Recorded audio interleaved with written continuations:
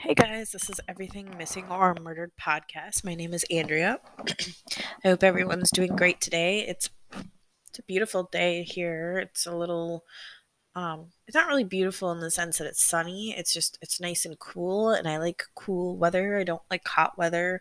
I'm weird that way. Excuse me. I am much better today. I'm not sick anymore. I'm just got a frog in my throat. I had some personal issues last week, so I did not make an episode. But this is going to be a weekly podcast, so I apologize. I'm trying to keep a day down, but at least expect an episode a week. This week I'm doing two, maybe three. I haven't decided. They're all going to be separate cases, though, unless like I find a case, which I am working on one that like may take me longer than one episode, but we'll see. When I created this podcast, I didn't want to do two parters or three parters, but there's nothing wrong with that. I just didn't want that. I'm going to be doing two cases in this episode. Well, they're both kind of crazy. Um, one is insanely weird. So you'll have to bear with me on that one. The other one is just as weird, but well, not just as weird. It's just weird. But we'll just get into that then. And also, the next two episodes for sure will be unsolved murder case. So hopefully it'll go well. I don't talk very well, and I apologize for that.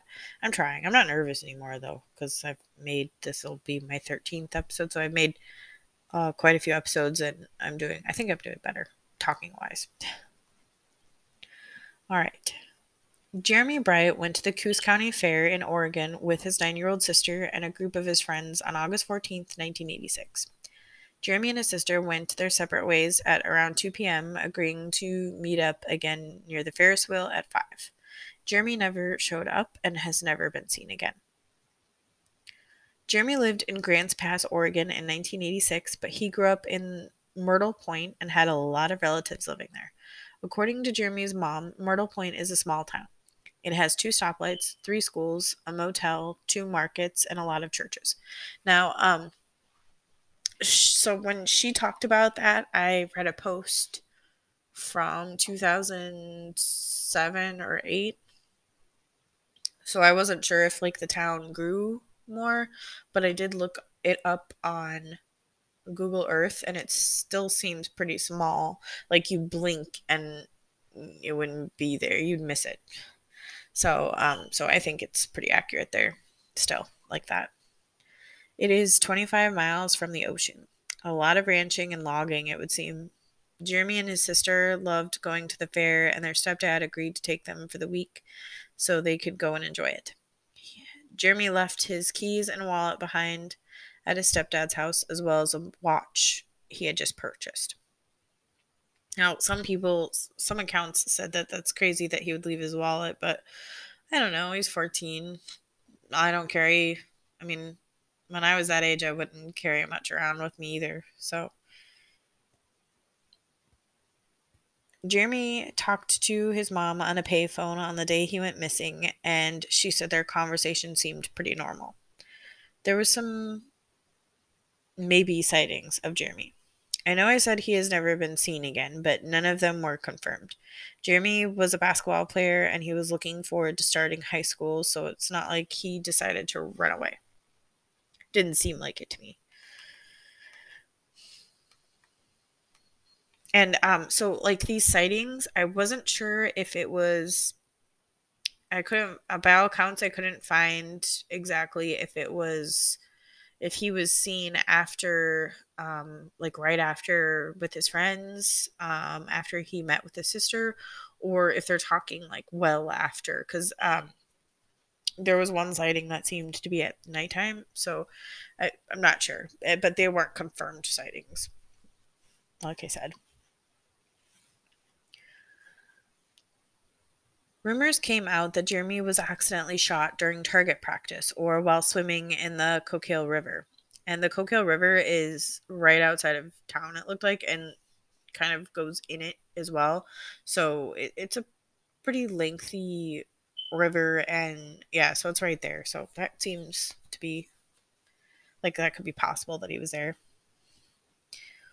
Or that he died off a drug overdose at a party and his friends disposed of his body to avoid possible legal consequences. None of these rumors have been confirmed, but the Coos County Sheriff believes he died the day he went missing. The police do not think Jeremy left on his own. He was close to his sister, and it wouldn't have not been like him to just leave her and not come back, and he did not take his wallet or any clothes when he went missing. Yeah, 14 is a pretty good age to realize you can't just leave your younger siblings somewhere, so I really don't think he left on his own either. Jeremy's mom and stepdad were going through a divorce, and he might have been upset about it. Jeremy's grades dropped during the school year. Jeremy was described as popular, and he is a star basketball player, so it just he just seemed excited about starting school. Someone being excited about the future would not just run off, in my opinion. I mean, anything can happen, but I don't know for sure. Terry Steinoff is a person of interest in Jeremy Bright's disappearance. He is Jeremy's former babysitter, and witnesses say they saw Jeremy sitting with him in a truck that night. Terry was not cooperative with the investigation, and in January 1988, he stabbed a woman to death. He pleaded guilty to murder and was sentenced to life in prison. Terry Steinoff died in prison in 2007. Jeremy Bright's family think he is no longer alive and held a memorial for him in August 2011 on his 25th anniversary of being missing. Jeremy's mom thinks his body is somewhere in Coos County. On Unsolved.com, the rumors were as follows. Jeremy went to a party in Myrtle Point and had a beer laced with a drug. Another said that 3 older teens showed up at a local place people would hang out and swim and harass Jeremy and his friends. But that information apparently came from a jailhouse informant.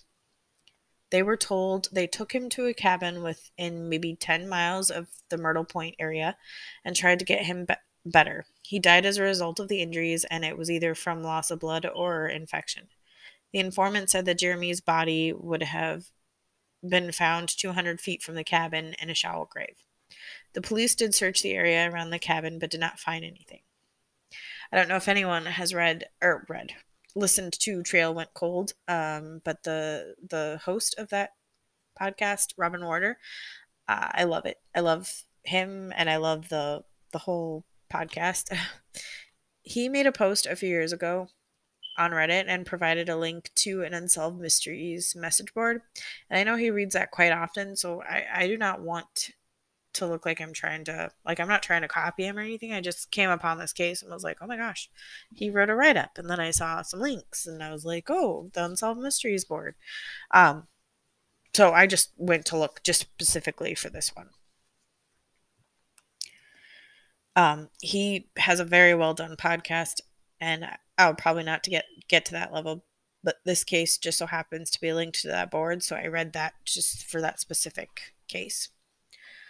Jeremy's sister posted on it, and she thinks that Terry Steinoff had a cousin of his, and they did something with Jeremy. She said that Jeremy wouldn't have gone willingly with him because they did not hang out, so it would not make sense for Jeremy to just go with him. So maybe he was lured, if that's the case. Not sure. I mean, Terry was named a person of interest, but he was never arrested, so you can't really, innocent until proven guilty kind of thing.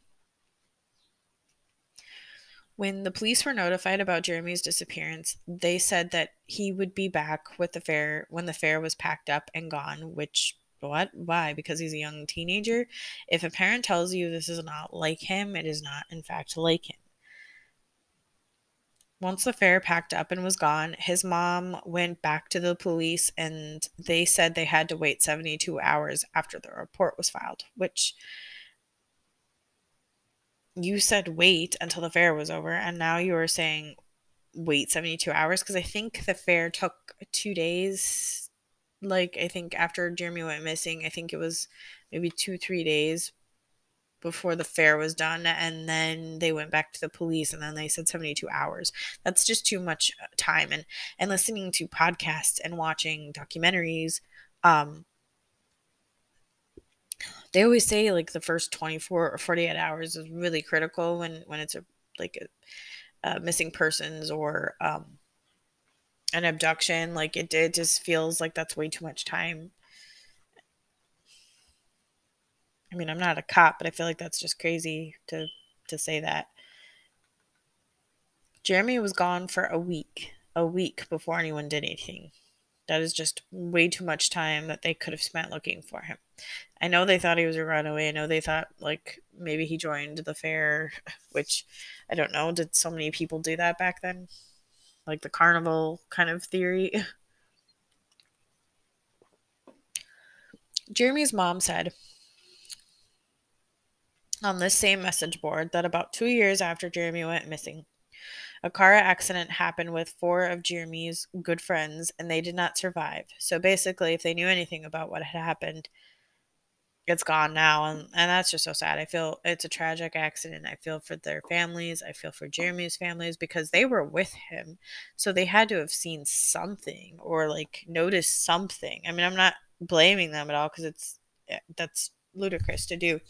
But it's just, like when you see something you don't want to believe that it happened, or I don't think they had anything to do with his disappearance, but I'm sure they knew something because they were there. But it's just that we know of. I don't know if it's 100% that they were with him the whole time, or what could have happened, but um it's such a small town, it's such a little town, somebody knows something.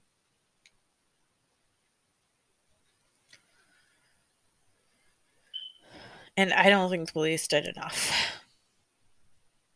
The case overturned to the sheriff's office after 3 months before anything really was done in Jeremy's case. That's way too long of a time to not look for a 14-year-old or anyone for that matter. So I can't believe it. It's just hard to believe. And this is where the case stands today. I do not know what happened to Jeremy Bright, but I know he was not a runaway. He did not join the fair crew. He would not have just left his sister. I do not think he went with anyone he did not know. I know some posts I saw people thought his friends might have done something, which I said no, I don't think so. But I think they know what happened, and I don't want to be a person who believes that now that some are no longer here anymore, that does not mean the family will never know what happened to him. If it's as small as the town is described, someone in Myrtle Point saw something and knows. I hope someday the family can find out. They deserve to know what happened to him and where he is. And that's basically all I have for that. Um, Jeremy Bright was 14 years old at the time of his disappearance. He was last seen wearing a black windbreaker jacket, a red tank top, blue shorts, and black shoes with red laces. Jeremy has brown hair and green eyes. He has a mole on his chin. He has scars on his forehead and nose. His feet are large for his height. His shoe size is of 13. Jeremy's left index finger was broken at the time he went missing. It's so sad. Like, that's just too young, and it's hard to hear of older cases and no end in sight to those cases, and this is the result of it. It's just depressing. um and I'm going to get into my other case here in 1 second here.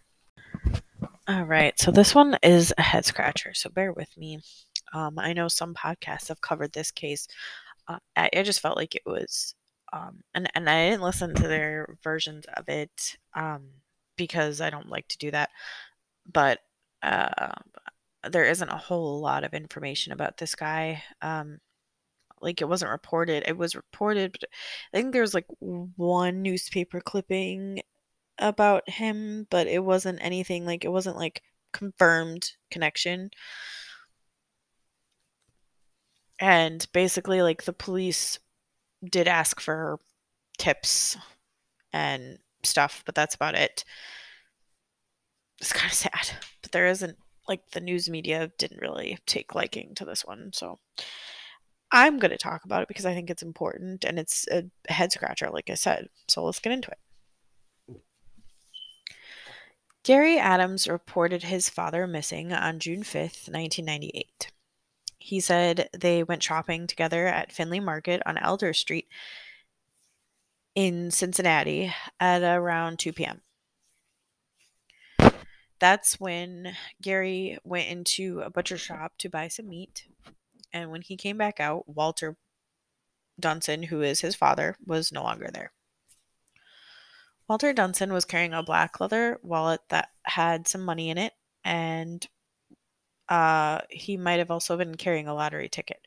A clerk at CK Beauty Supply in Findlay Market remembered selling one to a man matching Walter's description. Other people at Findlay Market also remember seeing an elderly man that day, but he seemed to be younger, like 20 years younger than the way that Walter is described. The police think that the story that Gary gave them is wrong. It isn't truthful. And they also think that Walter Dunson died years, maybe even a decade before he disappeared, which I was just like, okay, what? How do you know that? Well, let's get into it.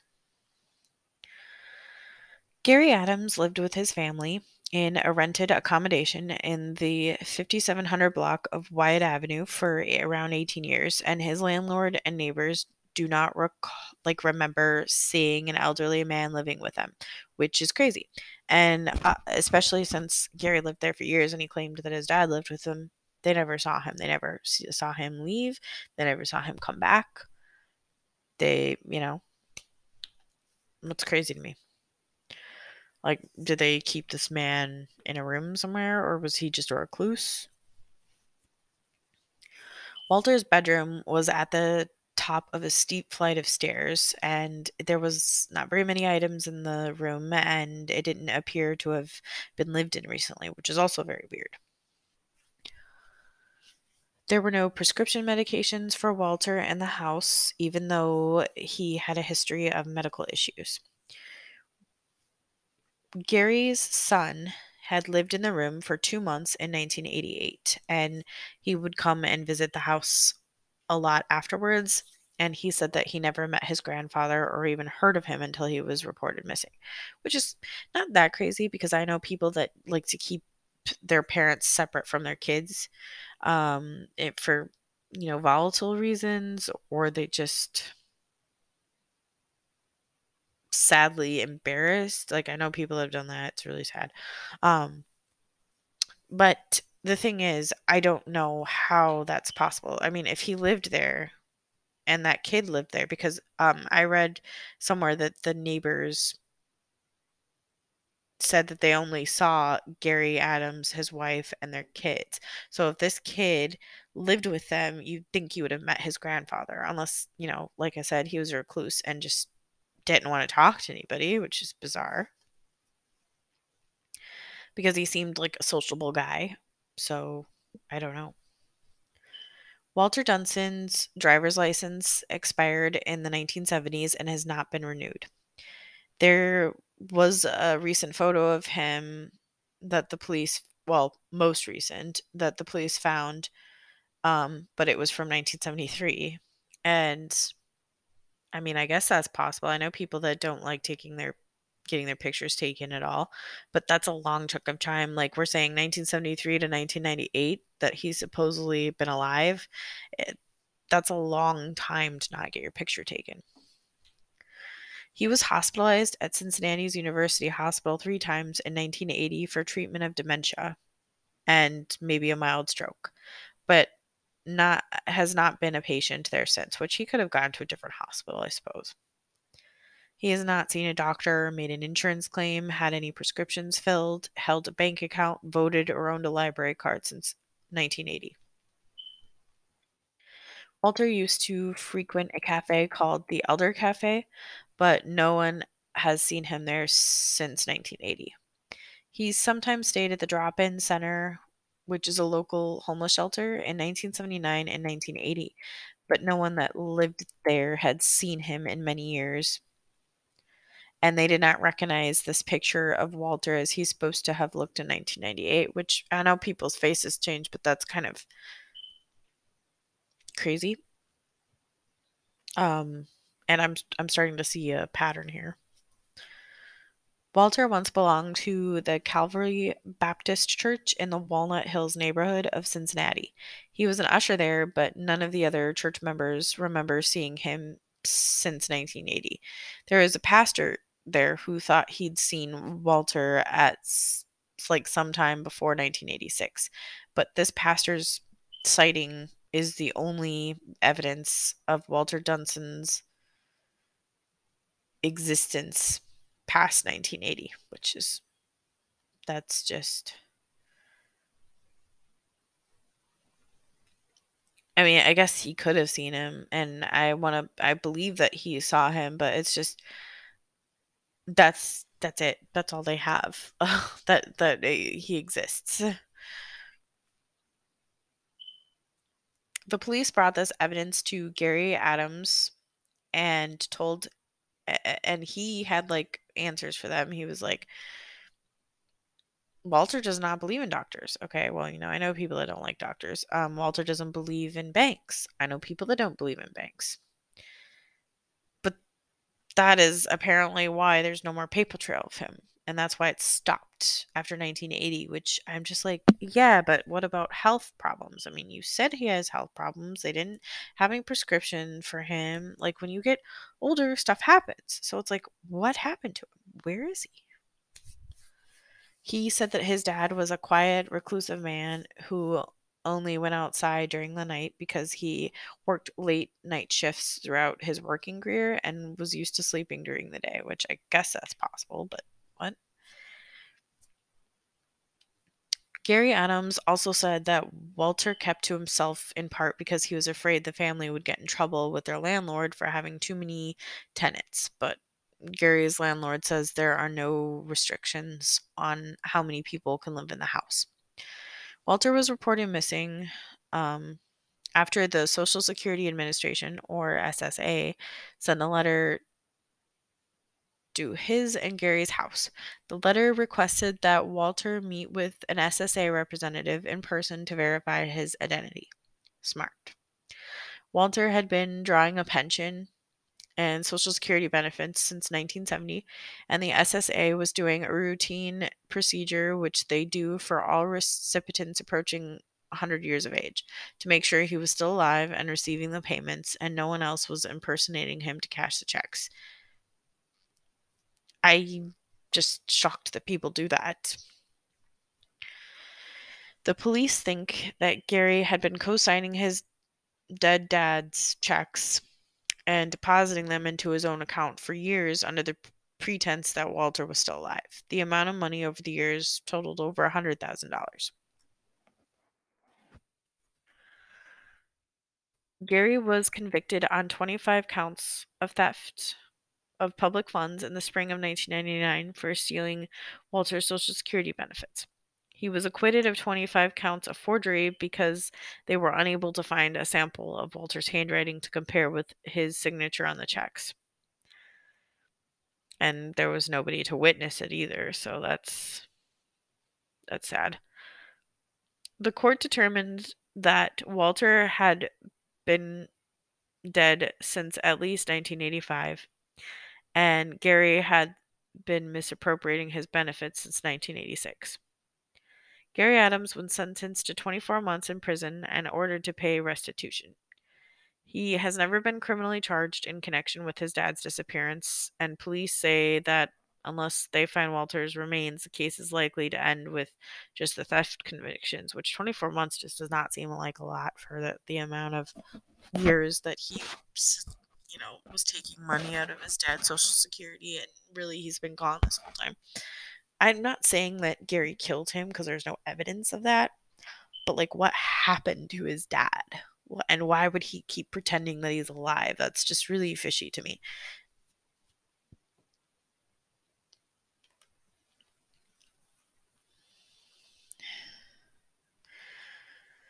I don't know. see, like, this is where the case stands today. I don't know what happened to Walter Dunson, but I did read that his grandson that he never got to meet wants to keep his case alive so that they can find him and properly bury him. Because I read that Walter Dunson is a World War I veteran and received a Bronze Star for his bravery. So even if he wasn't, it's still important to figure out what happened to him. Gary Adams is still living, from what I could tell. So hopefully someday he'll say what happened to his dad. I have no idea. Um, I don't know why he would keep that a secret. I mean, even if because he still claimed his innocence. So, and what happened to his father. Okay, well, where is he then? Like, you're the only one that seems to know. Nobody else knows him. Nobody else has seen him since 1980s. So that's a huge chunk of time to not be seen. What happened to your dad? Where could he be? He needs to be properly buried and be with his family. The family that wants to know him and be with him deserves to know what happened to him. Like his friends, his family, they all deserve to know. So I hope that someday they can find out. I have a picture that I found of him that they posted. So I'll put that on my Instagram. Um, but yeah, that's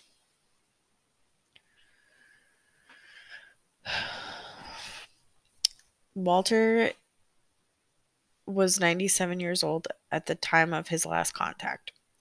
He was black male, around 5'8", and weighed 150 pounds.